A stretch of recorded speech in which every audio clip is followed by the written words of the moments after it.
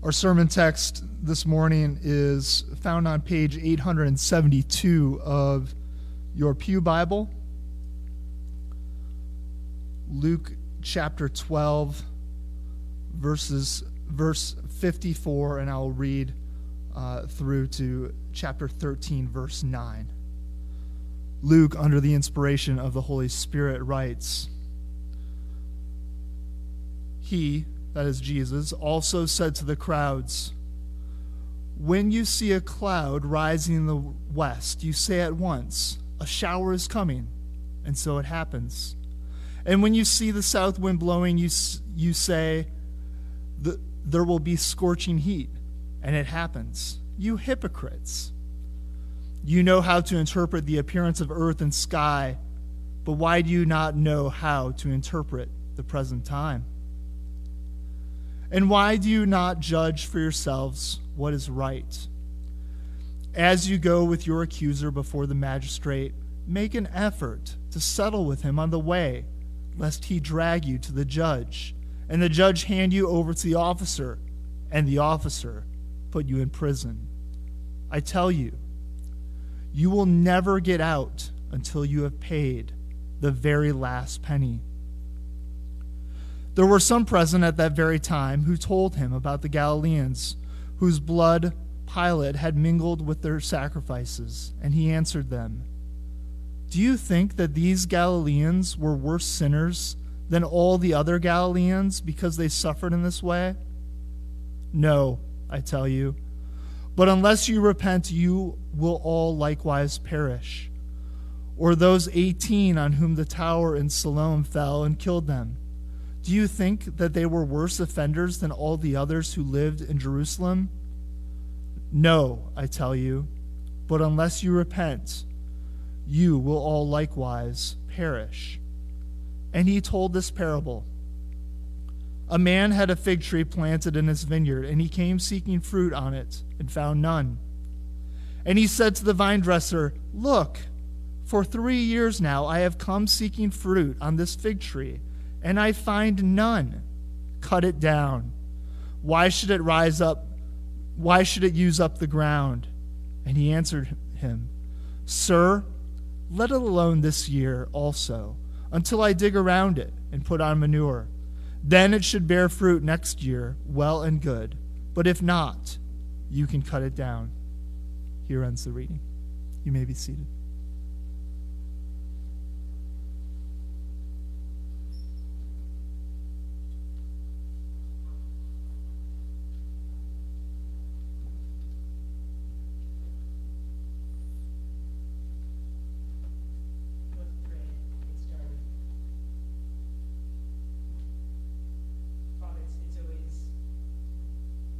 It's always with expectation that we come to hear from your word, because we know that you are God who speaks. You do not remain silent, and you've spoken most clearly and most emphatically and most truly through your word.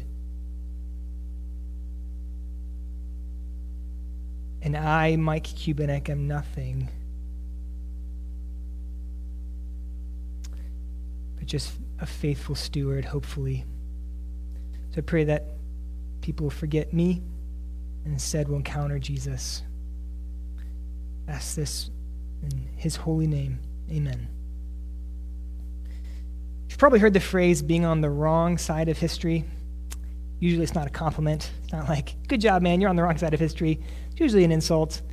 When I was in high school, I was in a debate argument with a friend who was not a Christian, and he accused me of being on the wrong side of history. I don't remember what we were arguing about, some Christian teaching he didn't like. And he said, in 50 years, the history textbooks are not going to look kindly on you. You're on the wrong side of history. And what's ironic about that phrase, especially when it's used by my friend who was not a Christian, he was kind of just a, agnostic, secular, humanist, I don't even know how he described himself.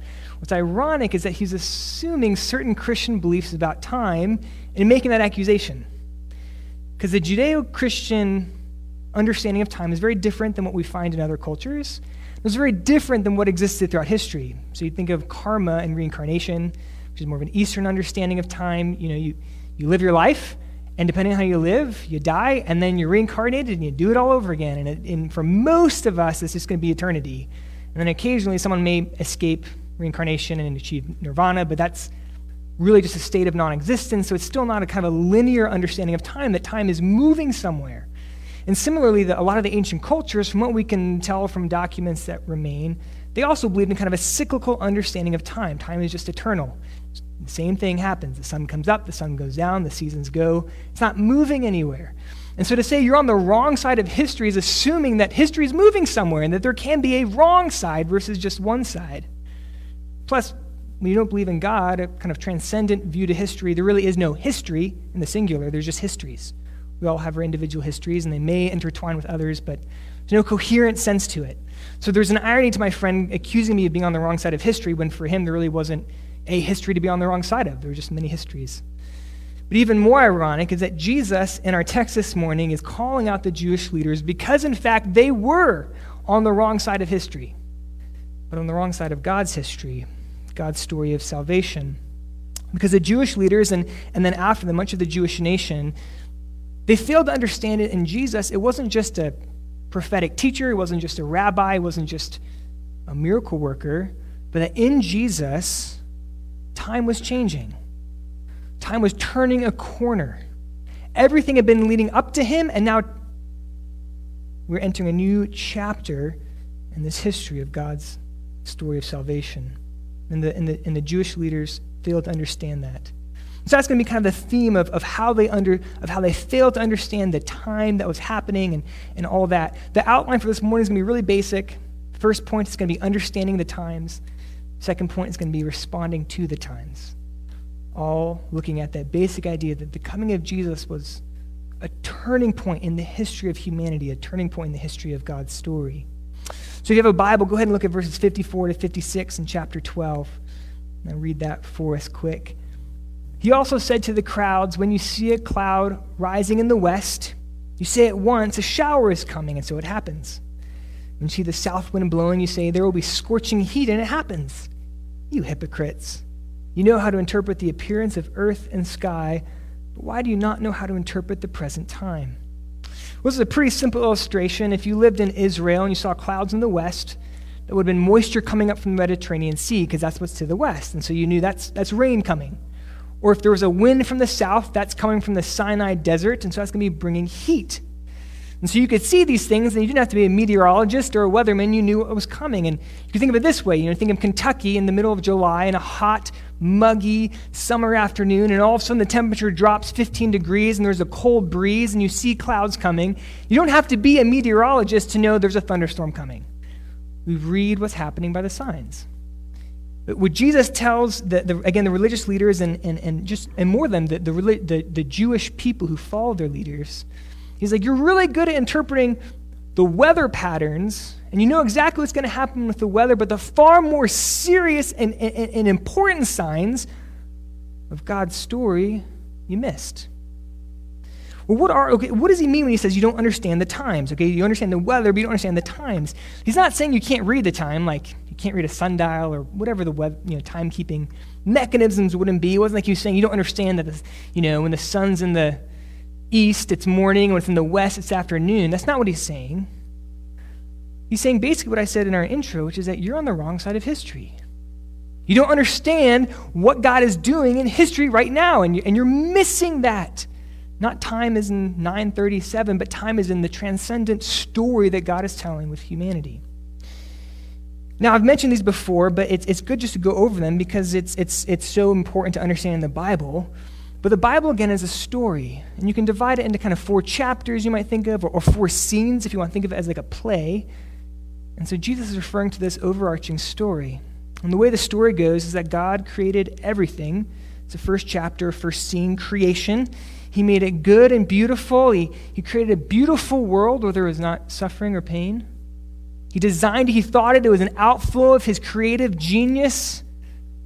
And then the crowning achievement was the creation of Adam and Eve, the creation of people who not only were made by God, but they were made in his image. But then quickly after creation, we get the fall where Adam and Eve disobey God's commands.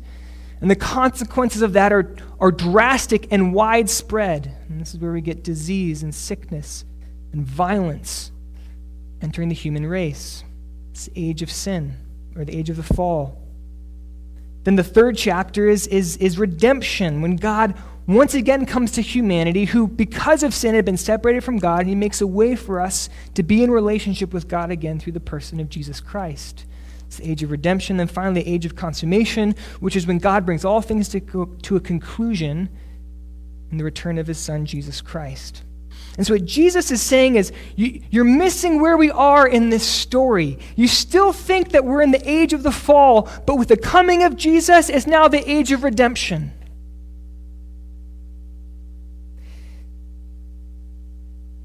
You're missing the turning of this chapter.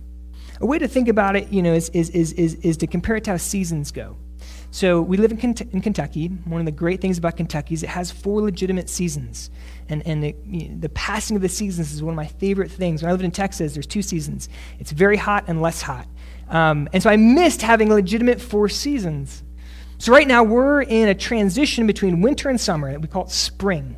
So that means you walk out, and some days it feels like summer. It's 80 degrees, the sun is out, it's beautiful, and then other days you wake up in April and there's snow on the ground, and you're like, what is wrong with this weather? It feels like winter.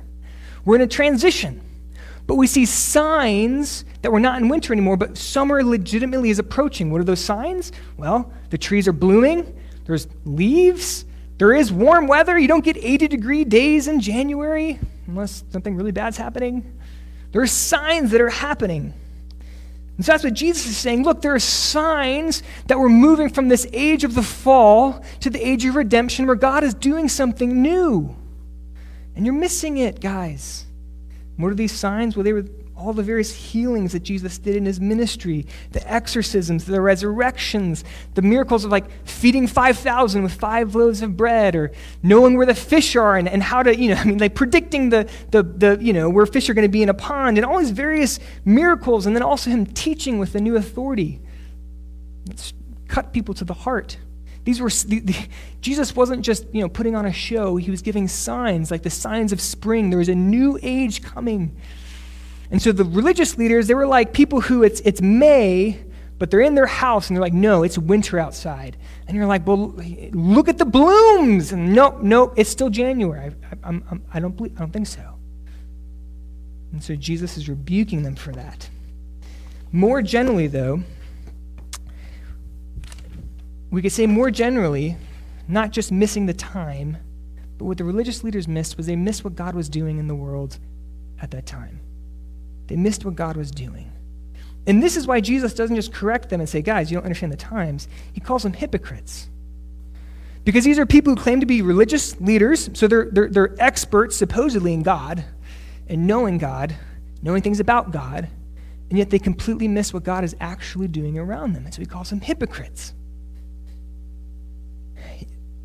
It's really, really, really easy, especially when you've been a Christian for a while, to fall into the trap of knowing a whole lot about God.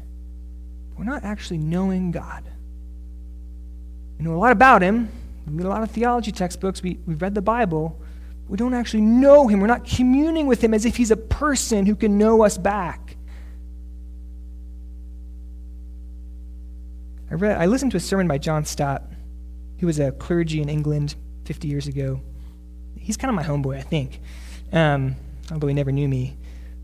But he said in the sermon, he said, the most fundamental thing about Christianity is knowing Jesus. It's not a creed, like a system of belief. We certainly have creeds and beliefs, but the Bible tells us that demons have perfect theology, and yet they're not Christians.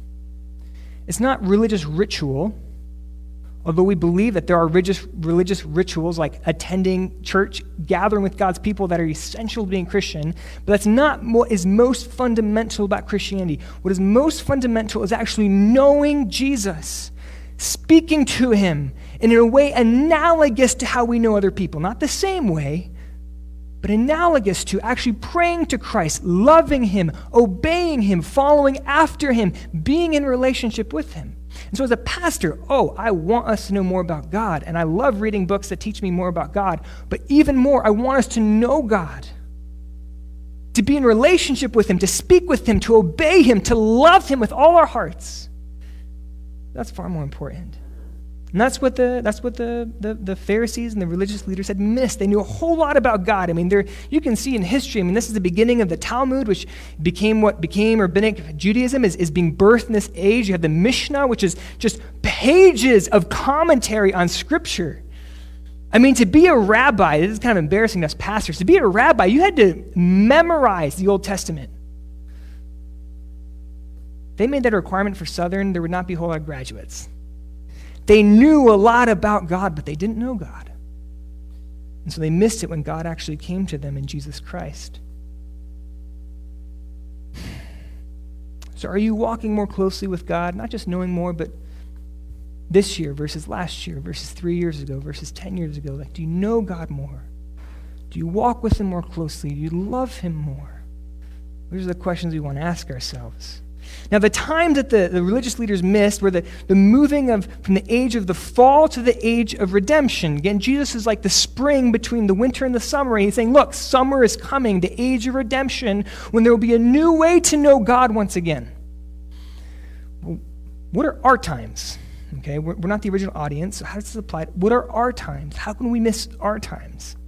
Well, if Jesus, again, sticking in the season analogy, if Jesus was the spring, we're in summer.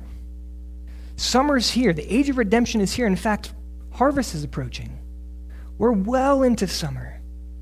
And so what is our time marked by? Our time is marked by the advance of the kingdom of God. Heart by heart, as people turn to Jesus as Lord over all their life and trust in him for salvation and turn to him. Matthew 24:14 says, and the gospel of the kingdom will be proclaimed throughout the whole world as a testimony to all nations, to all ethnicities, and then the end will come.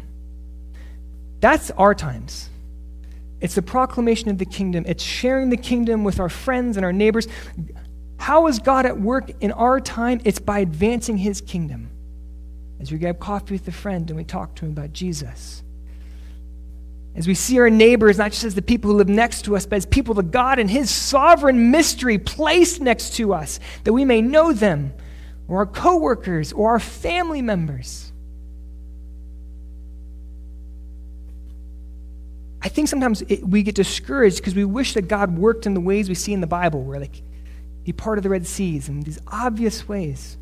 But I think in reality, we're like, the person sitting inside who's like, I don't see God working. I don't see the signs. I don't see the signs. And Jesus is like, well, look out your window and see the blooms. See the signs that God is at work. I just don't think we're looking all the time. But if we could see how God is at work around us. So Jesus first, he rebukes the religious leaders for misunderstanding the times.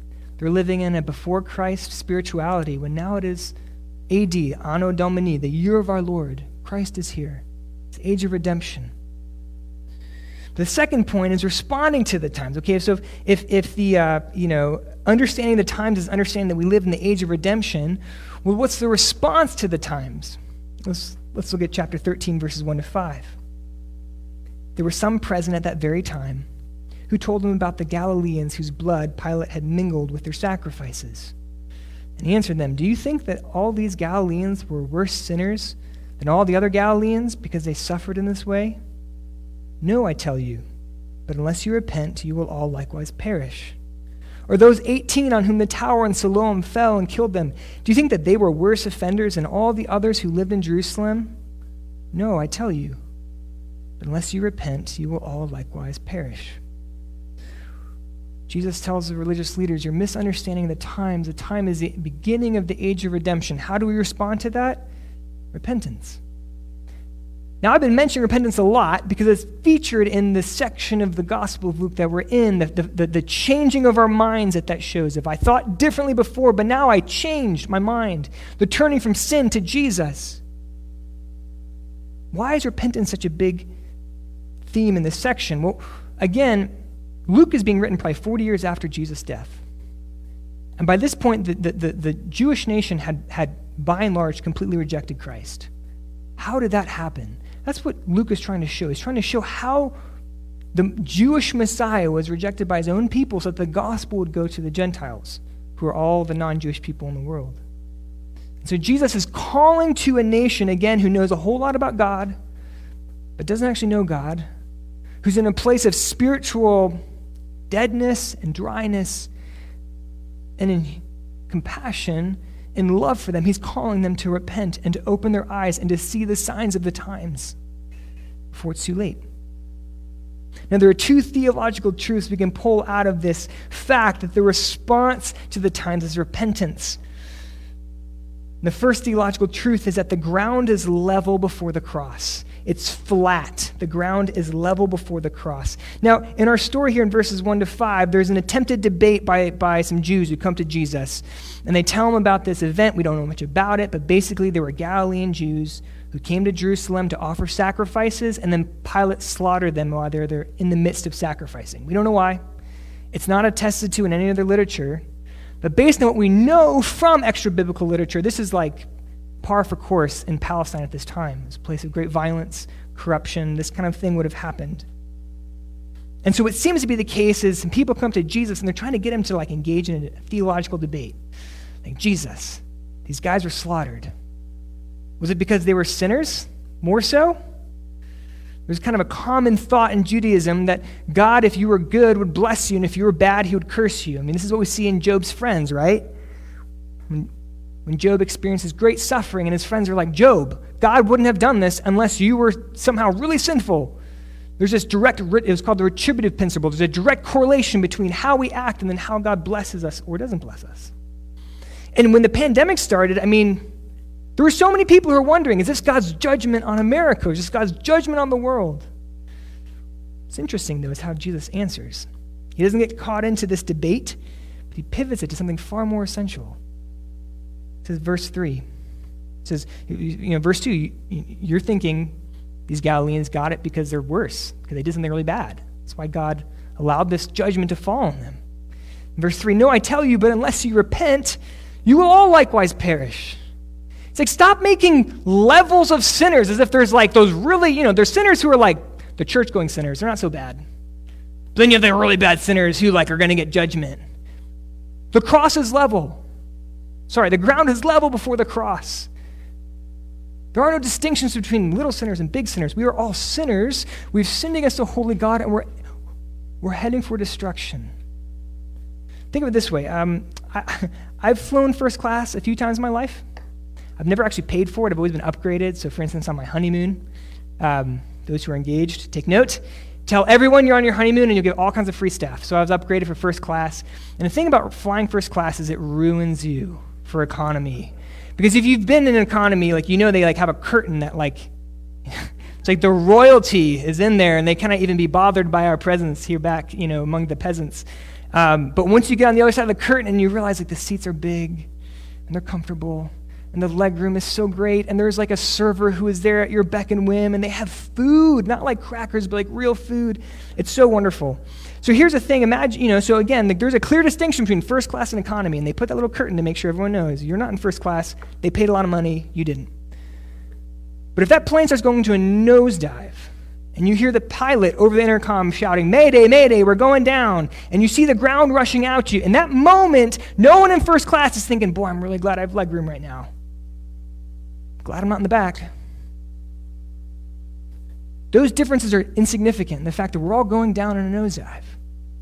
That's what Jesus is saying. It's look, we create differentiations between ourselves and others to make ourselves feel better, but when the plane's going down, everyone's going down with it. It doesn't matter. These differences we draw between ourselves and others. The ground before the ground before the cross is level.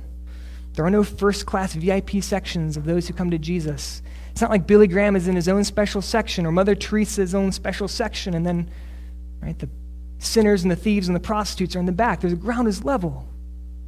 This first hit home for me in a profound way, when I graduated from college. One of the things I found is there are truths that I learned growing up. I knew the gospel. I knew that I'm saved by grace through faith. My parents taught me that. But there are truths that at times, all of a sudden, we begin to understand different facets of that truth, different bits of it. And I moved to D.C., and if you've ever been to Washington, D.C., it's a city of high achievers, very smart people, very hard workers, and I felt so inferior. I felt I was out of my depths. And I was, just to be honest, in some ways. And so in my mind, I'd play this game of like, well, you maybe have a more impressive resume than me, but I'm better at these things than you. And so I'd puff myself up to make myself feel better. And it's this really toxic combination. And I met with my pastor, and we went over this fact that, you know what? The most important fact about all of us is not our accomplishments, but that we're all on that plane that's going down. The ground before the cross is level, and before that you have, before the cross on the same ground you have congressmen and business executives and celebrity pastors pastoring their mega churches, as well as teachers, drug addicts and thieves. These differences that we draw between ourselves are meaningless compared to the far greater significance that we all desperately need salvation. That's the first theological truth that we draw out of this, is that the ground is level before the cross. The second theological truth, though, is that since that ground is level, the hope is the same for everyone, which is God's mercy. And this is what we get in verses 6 to 9. So in verses 1 to 5 in chapter 13, Jesus points out, look, you will all perish unless you repent. And he pulls out, okay, so then if we're perishing, what's our hope? Verses 6 to 9. And he told this parable. A man had a fig tree planted in his vineyard, and he came seeking fruit on it, and he found none. And he said to the vine dresser, look, for 3 years, now I have come seeking fruit on this fig tree, and I find none. So cut it down. Why should it use up the ground? And he answered him, sir, let it alone this year also, until I dig around it and put on manure. And then if it should bear fruit next year, well and good. But if not, then you can cut it down. So to explain this parable is pretty simple. There's a fig tree that's had 3 years to produce fruit, and the assumption is that it's gotten plenty of rain, plenty of fertilizer, like it should be producing fruit, and it's not. So the owner of the vineyard is like, okay, it's time for it to go. It's not only producing fruit, but it's taking up space of other plants that could be producing fruit. It's stealing nutrients from the surrounding plants. Like it's a net negative. Like this is the right thing to do. Cut it down. Let's move on. But the vine dresser says, no, please, one more year. Just give me one more year. I'll give it special attention. I'll till around it. I'll give it fertilizer. Who knows? Just give me one more year. And what it's drawing out here is that, yes, we are all moving towards destruction because of our sin against a God who is good and holy, absolutely true. And and what we deserve is judgment. But God in his mercy says, oh, but give them one more year. So who knows? They might turn. We don't want to think as if God's having a debate among himself. That's not the point here. The point is to draw out that God is like the vine dresser. This is part of God's character. He's one who shows mercy, who wants sinners to repent and turn to him. He doesn't stand up there when we come to him scolding, but he delights in us when we come to him in brokenness and in repentance. Even after long-term patterns of fruitlessness, Jesus will not give up on us. And so our hope is that God is in fact merciful when we approach the cross. Now there's a caveat here, which is that I think we only will repent if we do believe that God is merciful. If we do believe that Jesus will accept us. It's the only way we'll repent. Because repentance is a step of faith. Repentance is turning away from sin and is turning to Christ alone. And that's a risk involved in that. My kids are taking swimming lessons right now. And so if you have kids who've had swimming lessons, or if you had swimming lessons when you were a kid, you'll recognize, like, when a kid's 5, he clings to the side of the pool like it's his life, which makes sense. Our bodies don't want to drown, and so we naturally cling to the side of the pool for dear life. But part of swimming is learning to actually trust the buoyancy of our bodies and letting go of the side of the pool. And so oftentimes in those first swim lessons, the swim instructor will kind of stand back from the side of the pool and say, okay, you have to let go and push off and come towards me. You have to push off from the side. And they'll stand back far enough that the kid can't hold on with one hand and reach out. No, they have to push off and trust that the water will hold them, and more so that the instructor will catch them. I think that's a really apt analogy for repentance. Sin is really comfortable. It's very comforting. It can numb our pain. It gives us a sense of self-control. It can give us a sense of worth. We control our lives. We are the masters of our destiny. And to repent means I'm turning my back on all of that. It's not I'm going to hold on with one hand, I'm going to reach towards Christ with the other. It's I'm letting go. I'm jumping out. And I'm sure hoping that Jesus is going to catch me. And what Jesus is telling us, see the heart of God, that he will. He delights it when sinners come to him in repentance. And he forgives us at the cost of himself.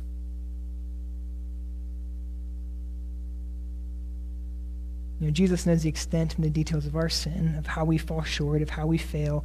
He knows it far more accurately than even we do. And yet he says, come to me, all who are weary and heavy laden, and I will give you rest. It's the heart of our Lord. I want to take a step back here and again talk about who this was originally written to, which would have been the Jewish leaders, but more broadly the nation of Israel. Again, the nation of Israel at this time was characterized by knowing much of God. They had a whole lot of knowledge about God, but they did not know God. And so when God showed up in Jesus Christ, they missed it. They missed what God was doing. And so Jesus is calling the nation of Israel in this section, understand the Messiah has come. You can know God. It's not based on what you do, but it's based on trusting what God has done for you. And we find out as we read through Luke and then Acts, which is written by the same person, is that by and large, the nation of Israel rejected Jesus' warning and offering of forgiveness. That's what happened to the original recipients. Okay, but what about us? Does this still speak to us? Because Jesus was speaking to the nation of Israel. Does it speak to us? Well, yes, it does. First, are you still clinging to the side of that pool, holding on to whatever it is that gives you a sense of control, whatever it is you don't want to give up? You'll never learn to swim that way, and you'll never know what real life is that way. But you have to push off and trust that Christ will accept you, not on what you've done, but because he's gracious and his death is enough to cover all our sin. But repentance isn't a one-time thing. Justification, to use a big theology word, the moment when we come to Jesus in faith and God looks at us and says, because what Jesus has done, you are now righteous in my sight, that's a one-time event. Yes, but repentance is not.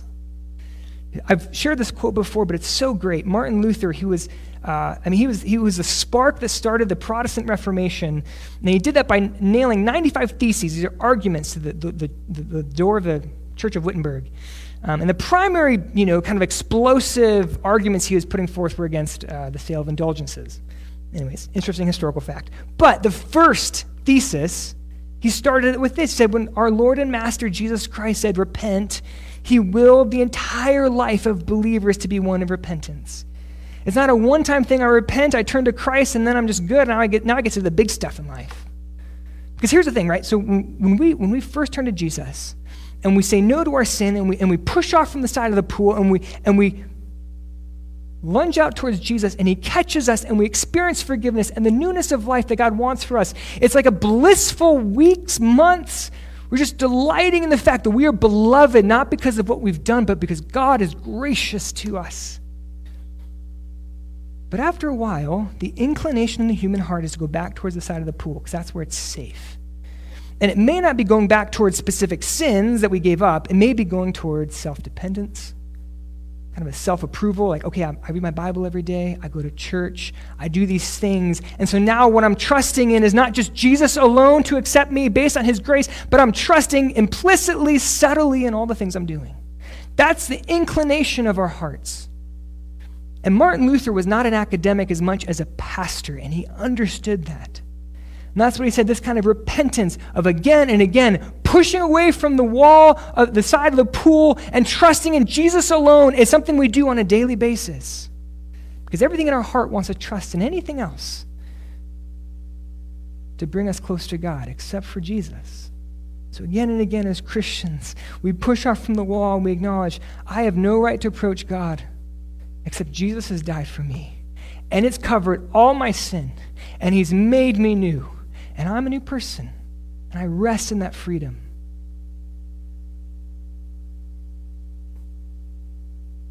Israel missed the times.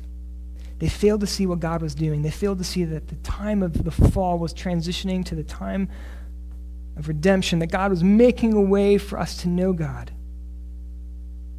And the response to what God was doing back then, and the response to what God is doing now in advancing his kingdom remains repentance.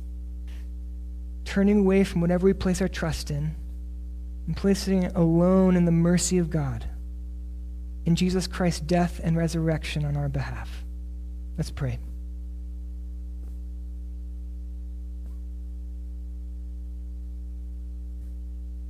Jesus, I pray that we will all throw ourselves upon you in faith. Pray that we will not lean upon anything we have done, any good behavior. God, anything good in us is just by your grace.